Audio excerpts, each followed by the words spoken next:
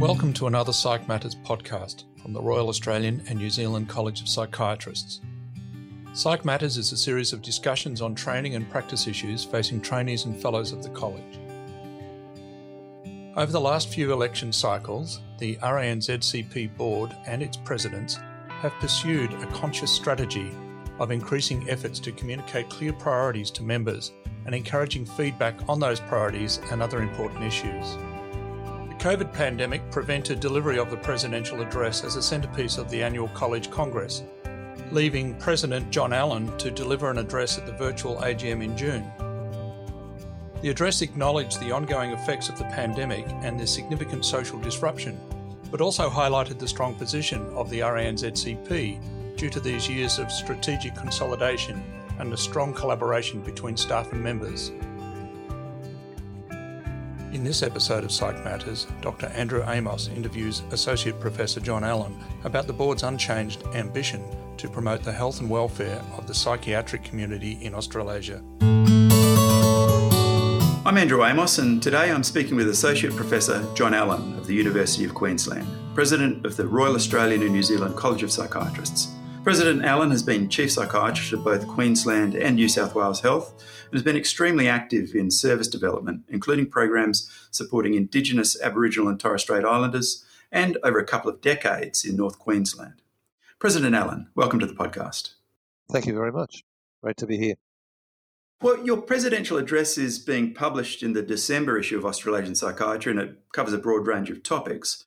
But I thought I'd start by asking you to comment on the unusual way it was delivered. Well, normally a presidential address is given on the Monday night of Congress when we have a reward ceremony and we welcome in the new members to the college, and then we honour those people who've done fantastic things.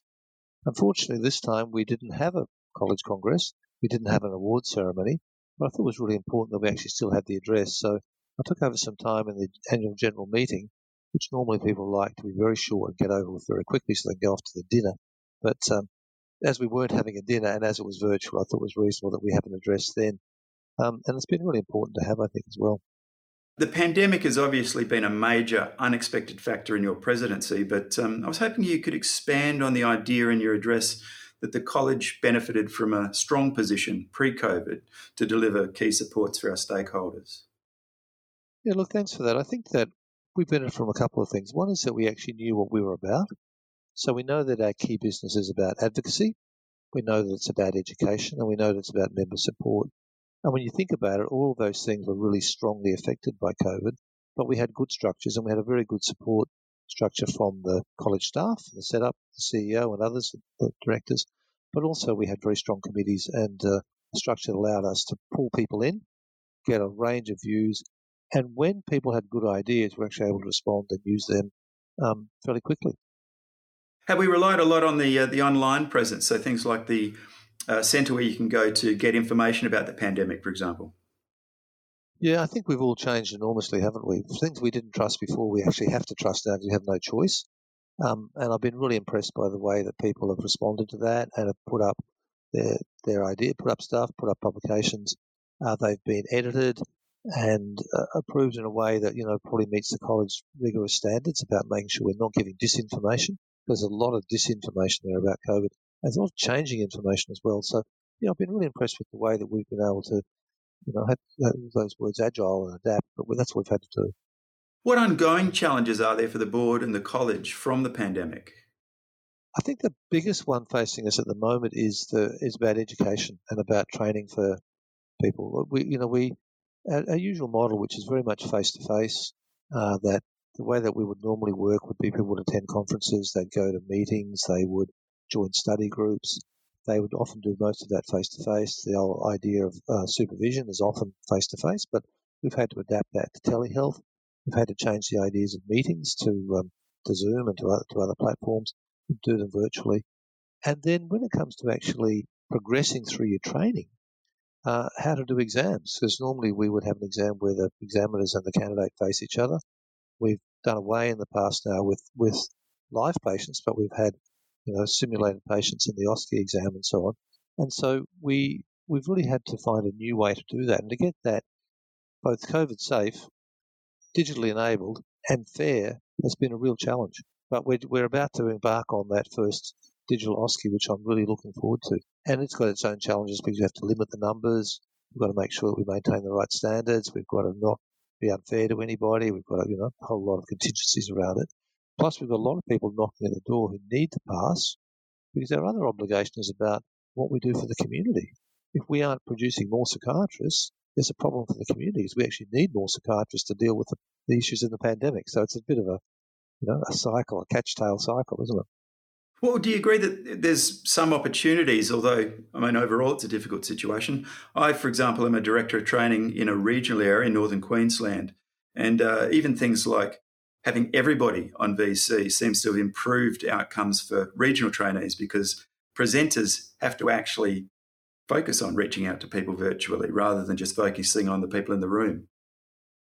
Yeah, and I think we've actually all had to change our habits, haven't we? It's probably been good to make sure that we are able to engage people. And you have to think a lot about how you engage someone on the other side of the screen because you don't have as many visual clues and you don't have the same. You haven't got the banter before and afterwards, which is what I often rely on to build relationships with people. So you've got to find a way to have the banter in the room and the facts and be respectful and run the meeting. So it's challenging our skills as communicators. It challenges our skills as psychiatrists to make those connections. Has there been a big impact on college staff, particularly working from home in Melbourne in the middle of the pandemic?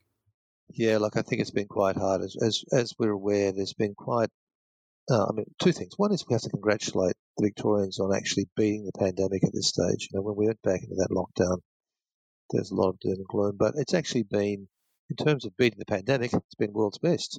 In terms of the effects of lockdown on people and the psychological effects, it's actually been quite trying. So we've been working very hard to support the staff. We expected that they would be back sooner than this. And, the CEO, Andrew Peters, and his senior people have made a really big effort in supporting staff. I think people are really feeling isolated at times. I've certainly addressed it in a number of meetings and messages to the staff. Really grateful for their continued efforts, but it's just been very difficult for everybody, hasn't it? Look, I certainly agree. It's been a great effort.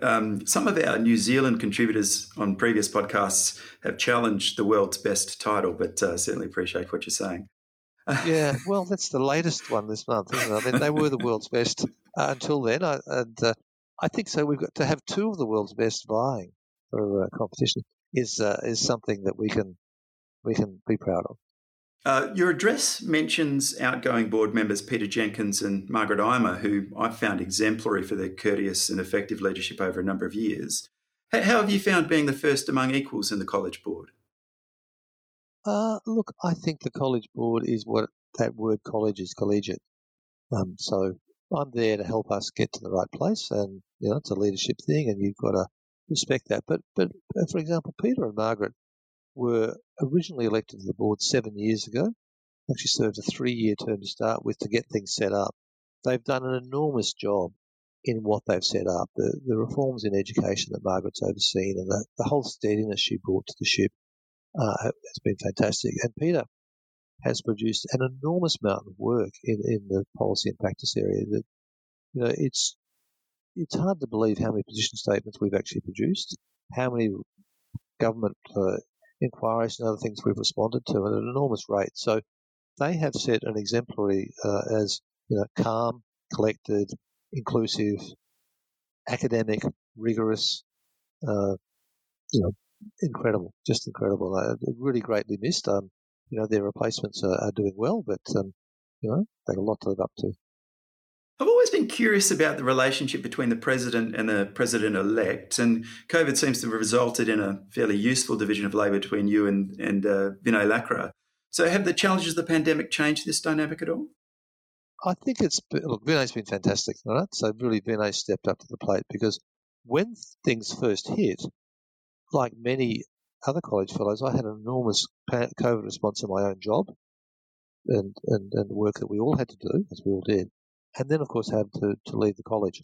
So I was really grateful that Vinay was able to step up beside me and we shared some of the duties. And I actually said, Vinay, look, can you please take this over? You're doing really well in this area. His work that he did with the federal government in the Medicare items and getting the telehealth items has been phenomenal. So, I really just thank him for that. And he put in 2 or 3 phone calls a day on some of that stuff at the critical times, as well as various meetings. And I just wasn't able to contribute to that and to oversee all the other stuff that we were doing. So I'm really proud of the way that he and other board members and a number of the chairs from various sections and the branch chairs and the New Zealand National Chair as well, that so many people have actually stepped up to take on parts of that work. There was a flurry of activity in the early phases, and I just saw myself as the coordinator and the kind of policy setter, and what are the standards we want.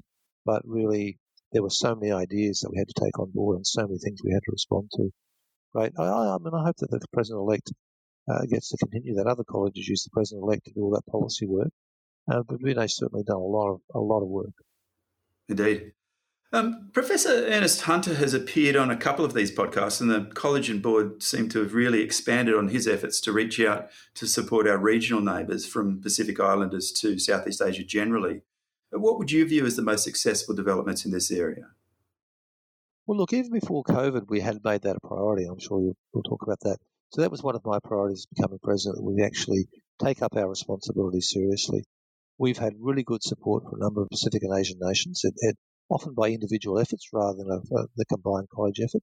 So we've put together a Pacifica group to steer our efforts to make sure we do that. We've entered into a partnership with Fiji National University to actually help improve their psychiatry training program, so to do work with them to produce a master's in psychiatry that will apply across about 10 or so countries in the Pacific. And people like Ernest have been helping us with that, and others have been helping us with that. So I'm really pleased about that work. When COVID came, we also did a lot of work with the World Psychiatric Association. We helped them get up a small nations grants program and that sort of psychiatric relief, and I'm really grateful to Helen Herman, who's actually involved us a lot in that work. But we were able to donate some money, do some work around how the governance of that should be arranged. So we've been actually able to put some money in the Solomon Islands and Vanuatu and other places, and we're looking to do work in Papua New Guinea and other places as well. So we've actually offered monetary, small amounts of money for good projects that help in COVID responses, because often in some of those Pacific countries, the entire health budget's just been taken up by their COVID response. There's nothing left over for mental health. So a little bit can go a long way. And I really think that that's a thing that we need to be doing in the future. I'm also looking to the foundation, the newly revamped College Foundation under Beth O'Brien, to support other countries and support those sort of developments in psychiatry. So I know that we've got a large number of people in our workforce who want to help, who want to volunteer, especially people like me, or getting a bit older, or even younger ones, I suppose, who want to give back. And we need to make sure that we are helping people to give back in a way that really is meaningful for those countries.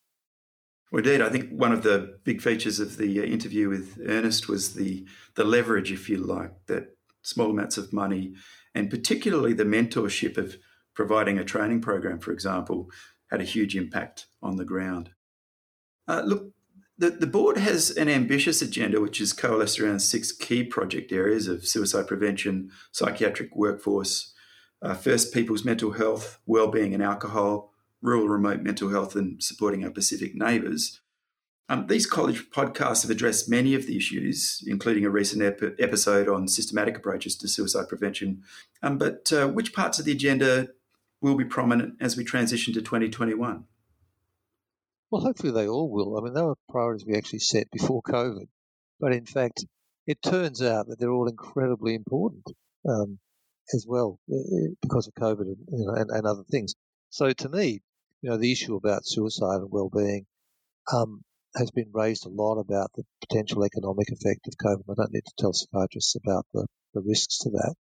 And there's been a predicted rise in suicide. Also, when we look back on the college, we didn't really have a very coherent public-facing policy about suicide. I mean, psychiatrists would say suicide prevention and response and helping people is a core part of our business, and we would all think we were well-trained and that's what we would do. But in fact, when you looked at our public-facing documents, we didn't really have a particular prominence about that in our position. When you look at our training, we just it's all in the training, but it's not spelled out. That's the particular way we do it. We are certainly interested in service improvement and reform and advocacy, which is where the things like the work of Kathy and others in reorganising services is really important. And I just wanted to make it really clear that as we were advocating we needed a strong position from which we could advocate to say that we are really experts in the clinical aspects of this as well as many others. And we wanted to have a platform from which we could really advocate for people and advocate for services. So suicide I thought was really important. Following on from the interview with Kathy, one of the things we discussed was the framework they're using in the Gold Coast under Kathy's leadership is the Zero Suicide framework. And we discussed the importance of the message in leadership, and particularly addressing past nihilism and defeatism, which has led to people perhaps not thinking you can do anything about this sort of problem, but that there might be a little bit of mediation between the positive message of zero suicide and potential misunderstanding of that. And just wondering the college obviously has a large leadership role without that direct on-the-ground impact. And just wondering about your thoughts about that.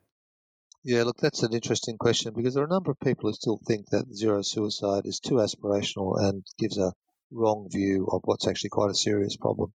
Whereas, again, of course, if you speak to Kathy, and I would probably be more in the Kathy camp, that we have to make a stand.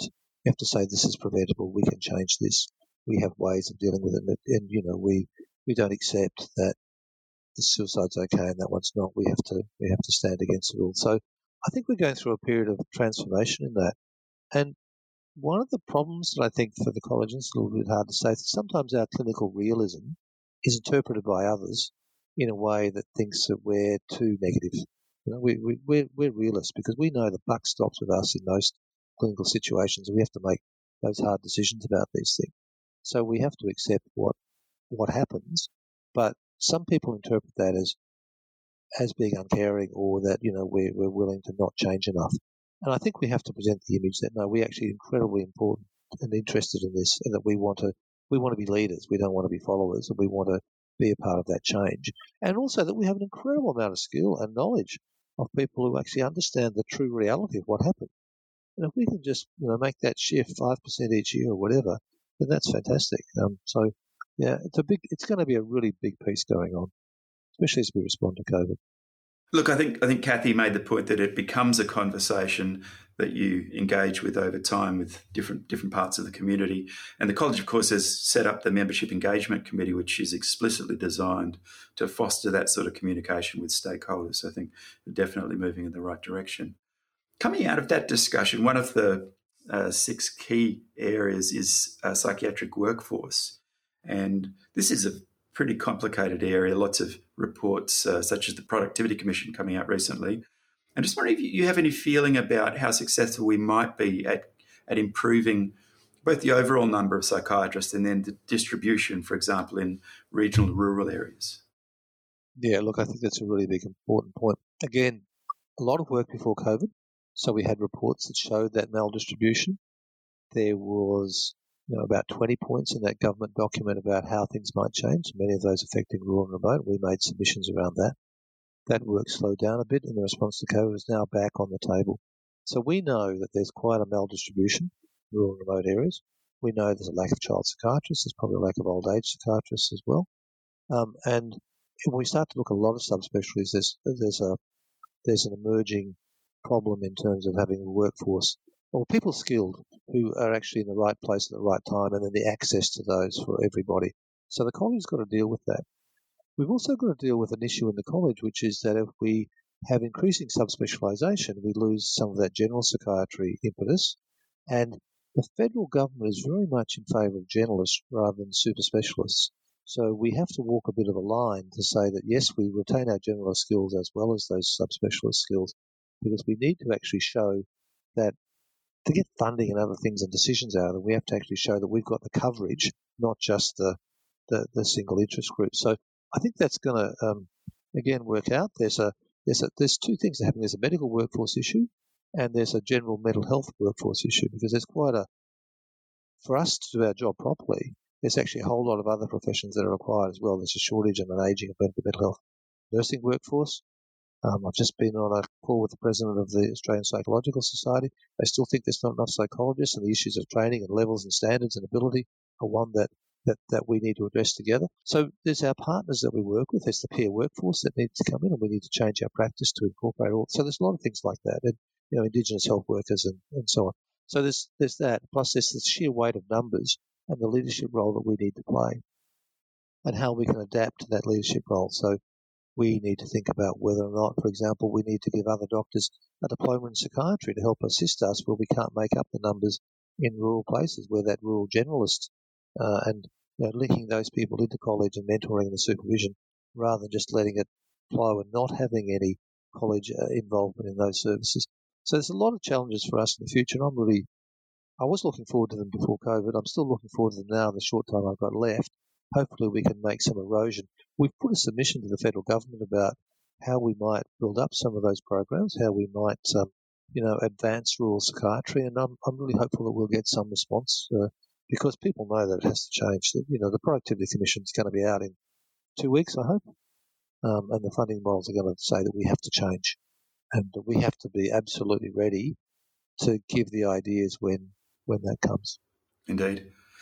One of the areas that is prioritised by the board is First Peoples mental health, and there's probably an element of workforce in that as well, given the distribution of population. But also, I know that the college has been working on, for example, supporting people with Indigenous background coming through medical school and becoming psychiatrists, for example. So how is the board addressing this priority? So look, what we've done is at a number of levels. When you look at the workforce, we're obviously very short in terms of parity. If we actually looked at the population parity, we would need many, many more people of First Nations background to be psychiatrists. And ultimately that should be our aim.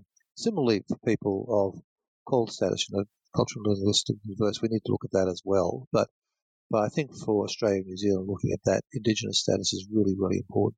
So we've done a couple of things. One is that we've tried to we've listened to the trainees, we've listened to the psychiatrists who of First Nations background, and what they want is not a different system, but they want better support within the system. So we put in a number of bursaries, a number of financial, but also mentoring supports for trainees, also for early career psychiatrists to help them with that. We have made it clear that we want to increase the numbers. We want to do that. And we're really stepping back now, even before you become a psychiatrist. So we've gone to the Psychiatry Interest Forum with the medical students. We've actually got more Indigenous medical students than we've got psychiatrists and trainees combined. We've got nearly 100 Indigenous medical students in our Psychiatry Interest Forum. And if we can convert 10 or 20 a year of those into psychiatry trainees and then get them to become psychiatrists, we can overcome this problem without too much difficulty over the next 4 or 5 years. I mean, you could say I want it to all happen next year, but that's not going to happen. And we probably haven't got the systems to support that and the placements and so on. But if we could actually get 10 to 20 people in Australia and similar number in New Zealand each year, then we'll actually address that problem, within an immediate future. And as we build that group, and they can help and be part of that mentoring and support and build our knowledge about that, we will do well. So I feel really strongly that we'll be successful in that. Do you have any final thoughts before we draw things to a close? Well, the other thing that's on that priority list is about well-being and alcohol. We wanted to start with a media campaign about the effects of alcohol on mental health and to try a bit be unique about what psychiatrists have to offer in that addiction space, or and more generally as well, because we know that alcohol use, it's the most common used drug. It's got the biggest effect on your mental health. So we wanted to get that up there. We've struggled a bit in the COVID time to get all that together. We're just in a position now. We're about to launch a position paper and then to do a bit of a media blitz. And again, COVID is one of those things where there's a lot of talk about alcohol use and the dangers of drugs and the lockdown and COVID, but not a whole lot of action happening around it. And so we need to be leading that conversation. So look, and the other thing I just wanted to add was that, as I probably said in the address and other things, and I say continuously, I have been really impressed with the response of college members to difficulties, whether it's been supporting other people, it's setting up special clinics, whether it's giving advice, whether it's doing things to help us get ready and respond. We've had an enormous response. We've just had so many people who really care about stuff to do things, and I say that in true reality, not like some politicians. I say that in true reality. We've had a lot of people who've done a lot of good work. I just want to thank them for that. Indeed. Look, I've been a member of the Membership Engagement Committee for a number of years, and I think over this period of time, you do start to get a feeling of an emerging community where people are joining together to combat the adversity that we face. So I'd certainly agree with what you've said. All right. Look, I'd like to finish by thanking President Allen for joining the podcast today and invite listeners to visit the RANZCP website to access the December 2020 issue of Australasian Psychiatry for the presidential address. Thanks also to David Beale behind the control desk for recording, editing and organising the Psych Matters series. They say that managing psychiatrists is like herding cats, but David seems to take it in stride. We hope you enjoyed this episode of Psych Matters. Feel free to share it with others and keep an eye out for future episodes. Psych Matters is produced by the Royal Australian and New Zealand College of Psychiatrists.